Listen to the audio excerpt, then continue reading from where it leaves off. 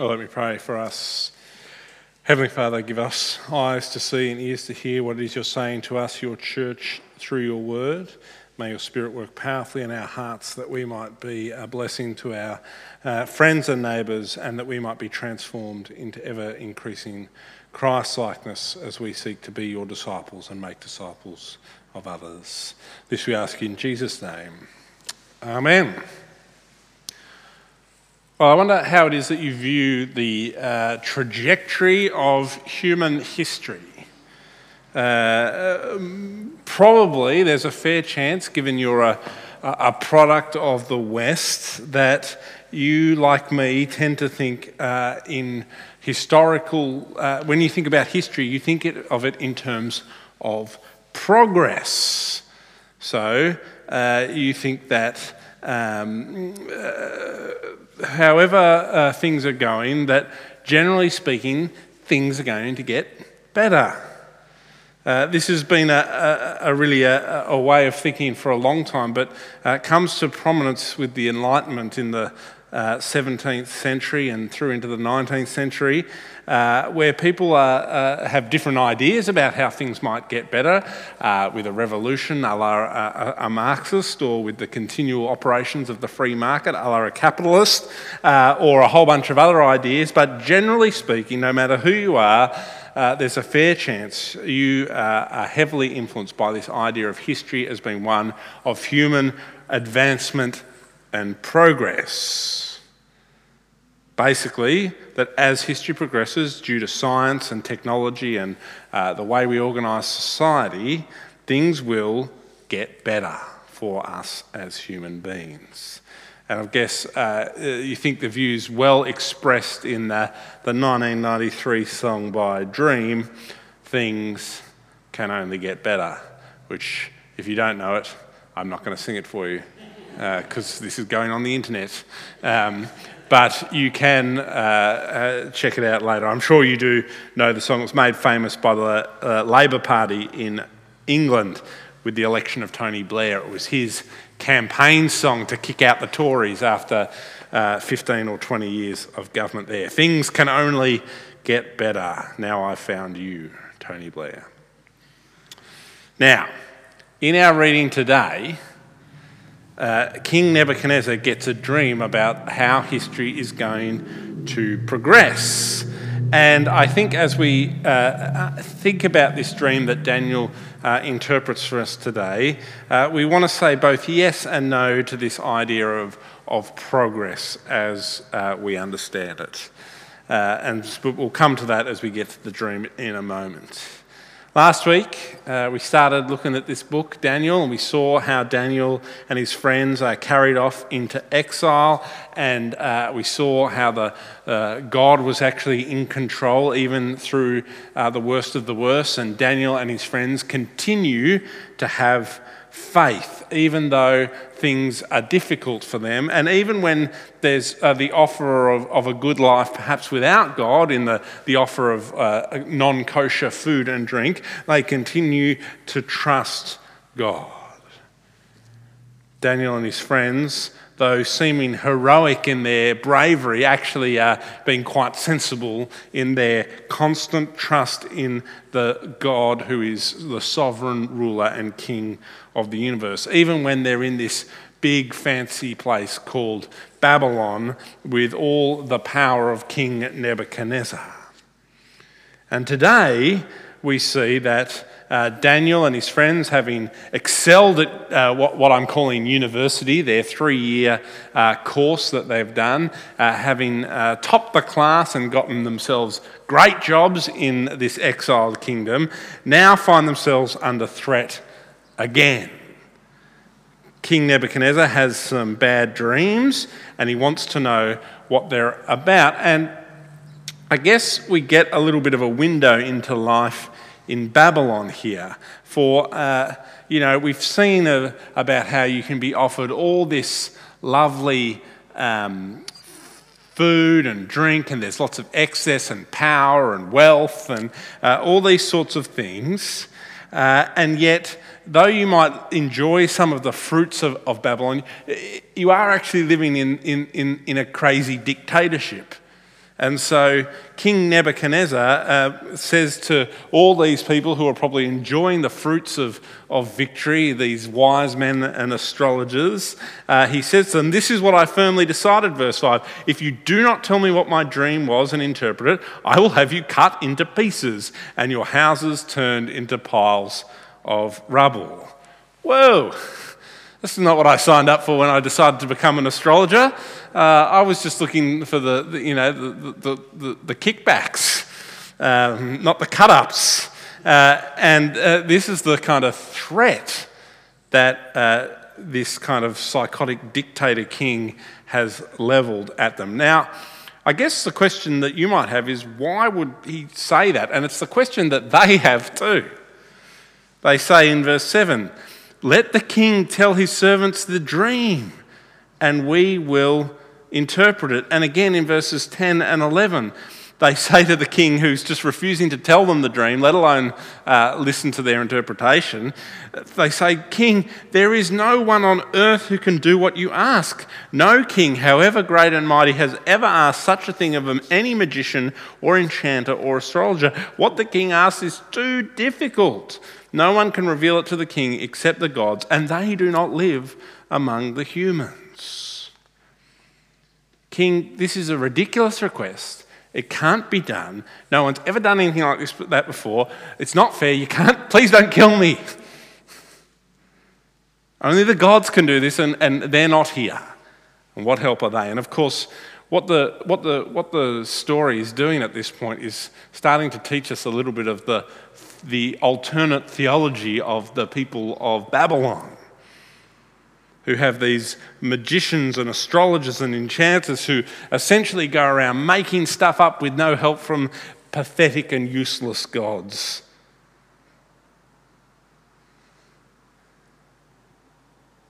And so the king, sick of this, one assumes because he's such a crazy dictator, part of the reason he's decided, this is my theory, part of the reason he's decided not to tell them the dream is because he's kind of a scary dude and likely to decide to cut you up into 1,000 pieces at any moment.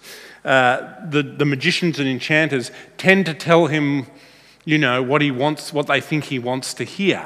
And so he's decided, I'm sick of this. I actually want to know the truth for once.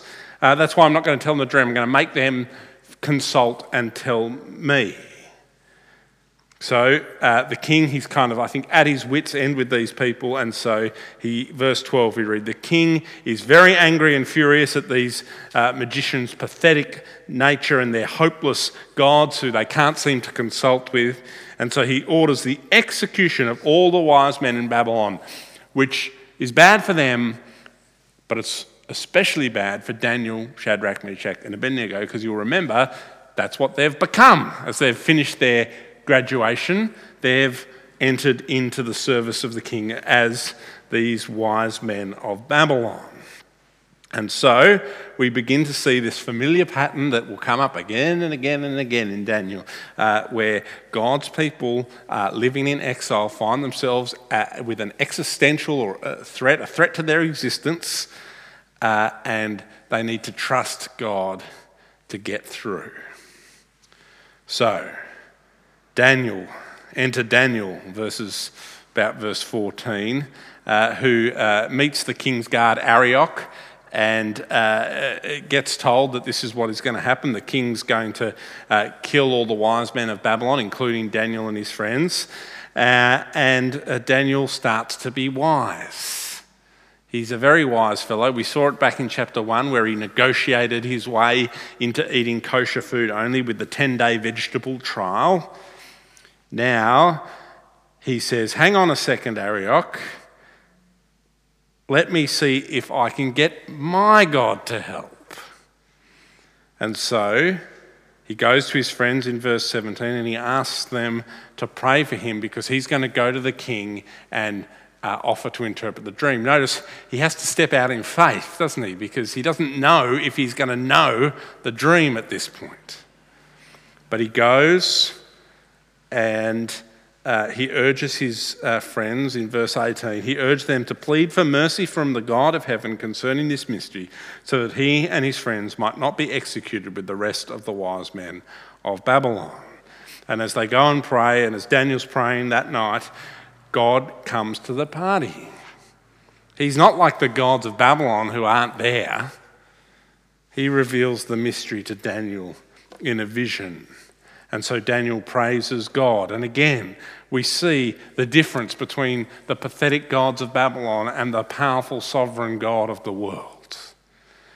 Daniel, in his prayer, verses 20 through 23, praising God for all wisdom and power is his. He's in charge of the seasons. He's in charge of the kings. He can reveal deep and hidden things. He is the God who has revealed this stuff to Daniel. He is the God who is in charge of the world. This is not a God who is not here, who is distant, who is absent in a time of need. No, this is the God of Israel, the God who is constantly on the lookout for his people and is directing the goings-on of this world. And so, Daniel manages to convince the executioners to press pause while he goes to interpret the dream in verses 24 through 30. So, as we go into as we see the scene with Daniel going to the king, we read, don't we, about how the king asks of Daniel, "Can you do it? Are you the wise man who can do it?" And Daniel says, basically, "No, but God can. God can do this." And again, it's the contrast of the wise men of Babylon who say, God could do this, but they're not here. They can't help. Daniel says, God can do this, and he has done it. Daniel replies, verse 27 through 28, "No wise man, enchanter, magician, or diviner can explain to the king the mystery he asked about, but there is a God in heaven who reveals mysteries, and he has shown King Nebuchadnezzar what will happen in days to come. Your dream and the visions that pass through your mind as you are lying in bed are these." And he goes on to recount this dream. And I thought, rather than me recounting it to you, I thought we'd do a little inception and enter into the mind of Nebuchadnezzar, who helpfully recorded the dream for us on video. So, get comfy and let's take a look at Nebuchadnezzar's dream.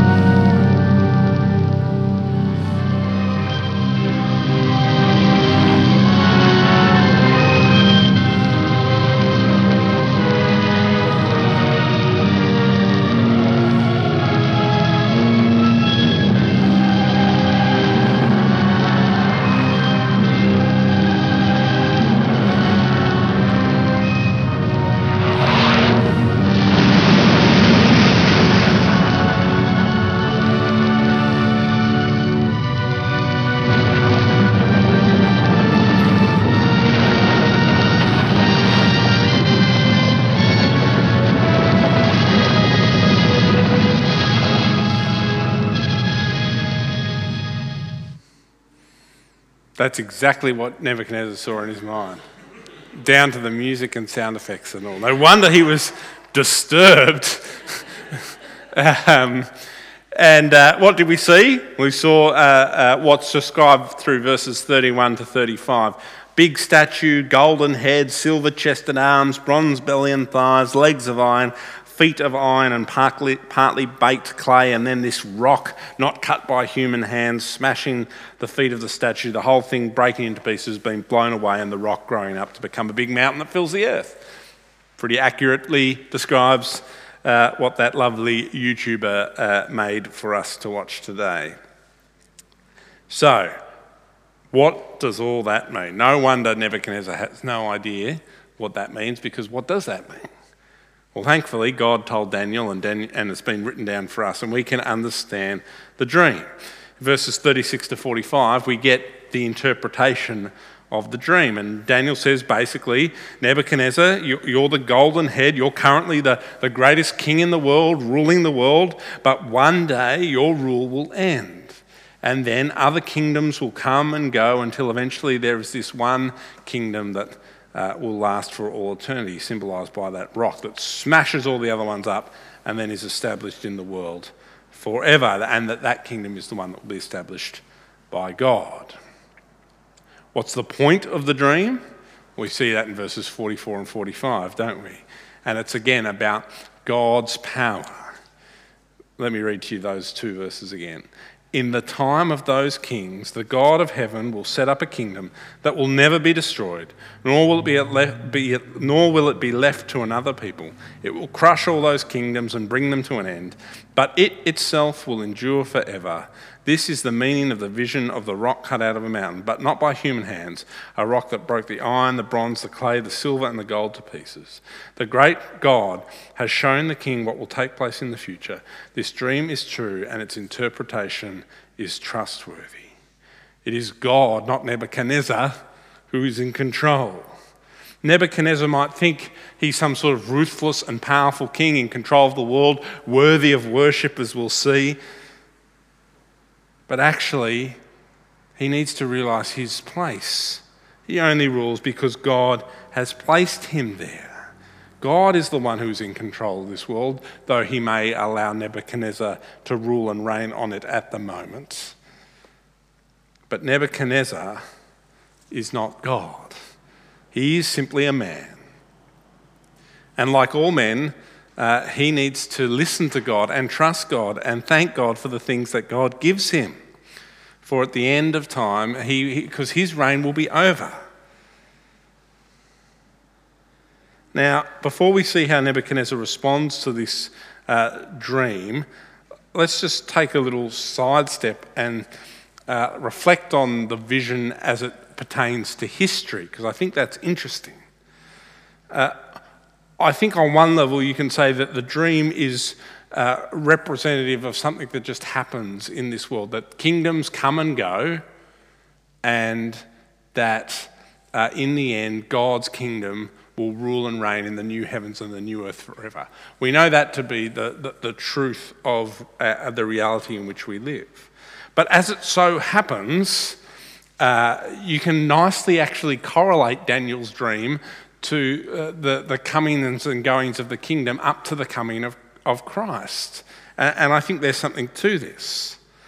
So, from history we know that Babylon, the golden head, King Nebuchadnezzar, his kingdom, this falls to the Persians, and they're not quite as grandiose as the Babylonians were, but nonetheless they're still a relatively impressive kingdom. So gold to silver, I'm kind of persuaded by that.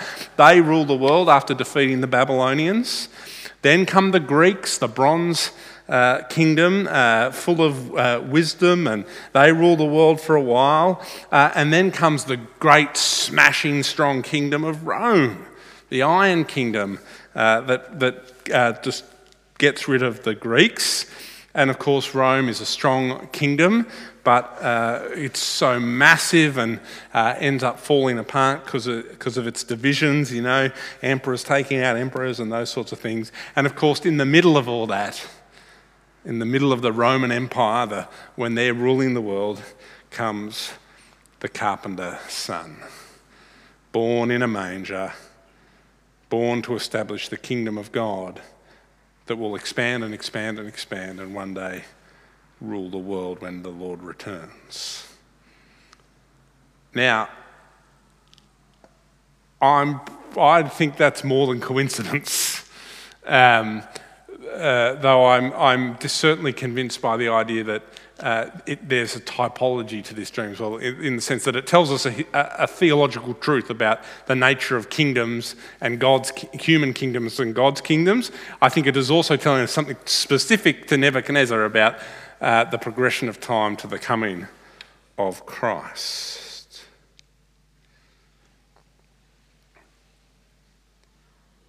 So, how does Nebuchadnezzar respond to being having history revealed to him in this dream? having theological truth about God revealed to him in this dream, he sort of gets halfway to, I think, the response he ought to have had. So, astonishingly, I would say, in verse 46, we read that King Nebuchadnezzar falls prostrate before Daniel and pays him honour and orders that offering and incense be presented to him. Now, that's a big deal. This is the cutting up into pieces people who don't believe in, who don't do what I want king, and now he's humbling himself before Daniel. And I think we're seeing that Nebuchadnezzar kind of gets it half right. Here's this guy who God has sent into his life to tell and interpret a dream, and he's astounded by it. He falls prostrate before him, and he says to Daniel, verse 47, "Surely your God is the God of gods and the Lord of kings, and a revealer of mysteries, for you were able to reveal this mystery." He gets the theological truth that this whole chapter has been showing us about how God is indeed the God of gods, the Lord of kings, the one who is in charge and directing things. And he humbles himself before Daniel, but it kind of stops there, and we'll see next week it's that whole humbling himself before God's people is totally over. So, see, instead of trusting God, who has revealed all this to him, whom he knows is the God of God and the Lord of kings by his own profession, he simply was like, great, you're connected to that guy, Daniel, and your mates. I can use you for my purposes. Verses 48 and 49. Then the king placed Daniel in a high position and lavished many gifts on him. He made him ruler over the entire province of Babylon and placed him in charge of all its wise men. Moreover, at Daniel's request, the king appointed Shadrach, Meshach, and Abednego administrators over the province of Babylon, while Daniel himself remained at the royal court. See, he doesn't actually really change. He's like, great, you're connected to that guy, the Lord of Kings and the God of gods. Awesome. You run stuff, and I'll get on with enjoying my life and being merry and cutting up people into pieces when I want. He sort of totally misses the point. And so history will progress, and Nebuchadnezzar will meet his end. And as we reflect on the dream, and as we reflect, as I talked at the start, on how the progression of history that is revealed in that dream, we see, don't we, that the way we view history is kind of right. History is one of progress to a great end, the rule and reign of God forever in the world. But human kingdoms are not guaranteed to progress to success after success. In fact, the end point for them is obliteration. Those who set themselves up as rulers of this world without God will be crushed into 1,000 pieces and blown away like chaff in the wind.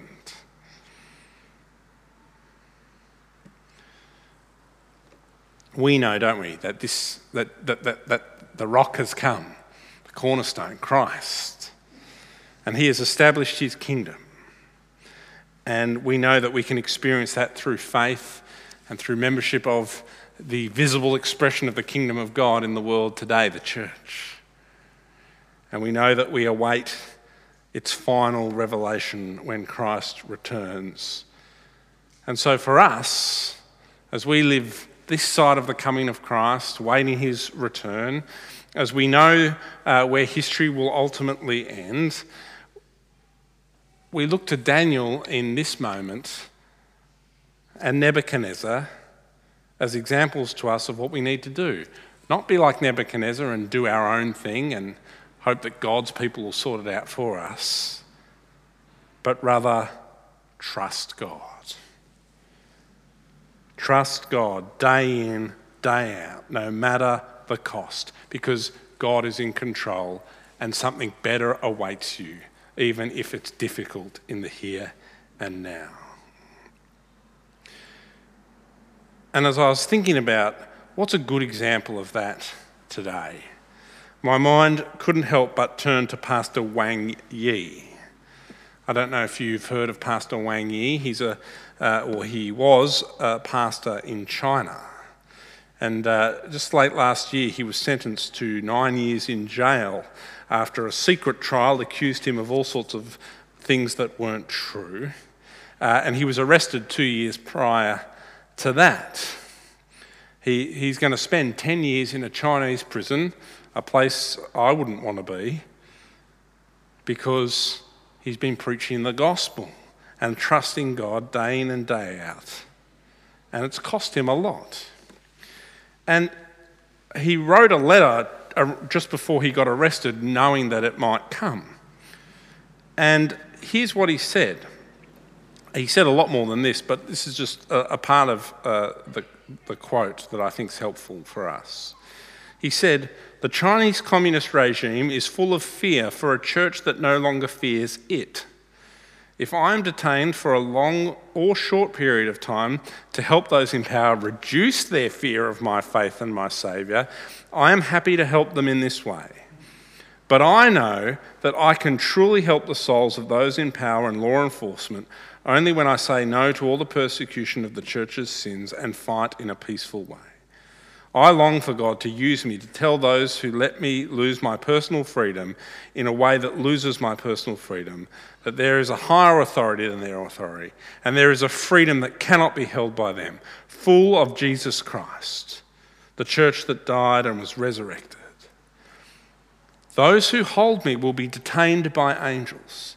The person who interrogates me will eventually be interrogated by Christ. With this in mind, the Lord has made me sympathetic and sad to those who are trying to hold me. Ask the Lord to use me and to give me patience and wisdom to bring the gospel to them." Wow. Like, far out. Wow. If I could have half that attitude when I faced half those difficulties, I'd be pretty happy. This is God-inspired faith. Trust in the progression of history, isn't it? He knows where things are going to end up. He knows what he's going to enjoy. And so 10 short years of trouble for an eternity with potentially more people who might be won to the faith through his suffering for the gospel is worth it. And he's 100% right. And it's extremely challenging and convicting to see people who've totally understood how history is progressing, who's really in charge, where freedom is really found. It's a great reminder to us.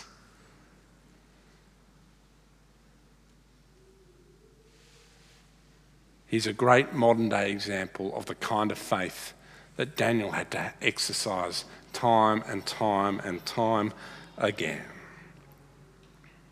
It's not easy to wander into the annals of a king who might cut you up at any moment. It's not easy to continue to trust God when your life is on the line. But Daniel did it. Pastor Wang Yi's done it. And you or I can do it too, because it's not something we do out of our own strength, but something that we do in God's strength. As his Spirit births in us faith and trust to live up to the circumstances that he places in front of us. God is in control. You simply need to trust. Trust his revelation of the future. Trust that he's going to be okay, that he's got it in his hands, and that you are one day going to be living in that mighty mountain that fills the world, the kingdom that will reign forever. And as you trust, have the courage to live out your faith and convictions in the here and now, no matter the cost, for they will only be for a short time.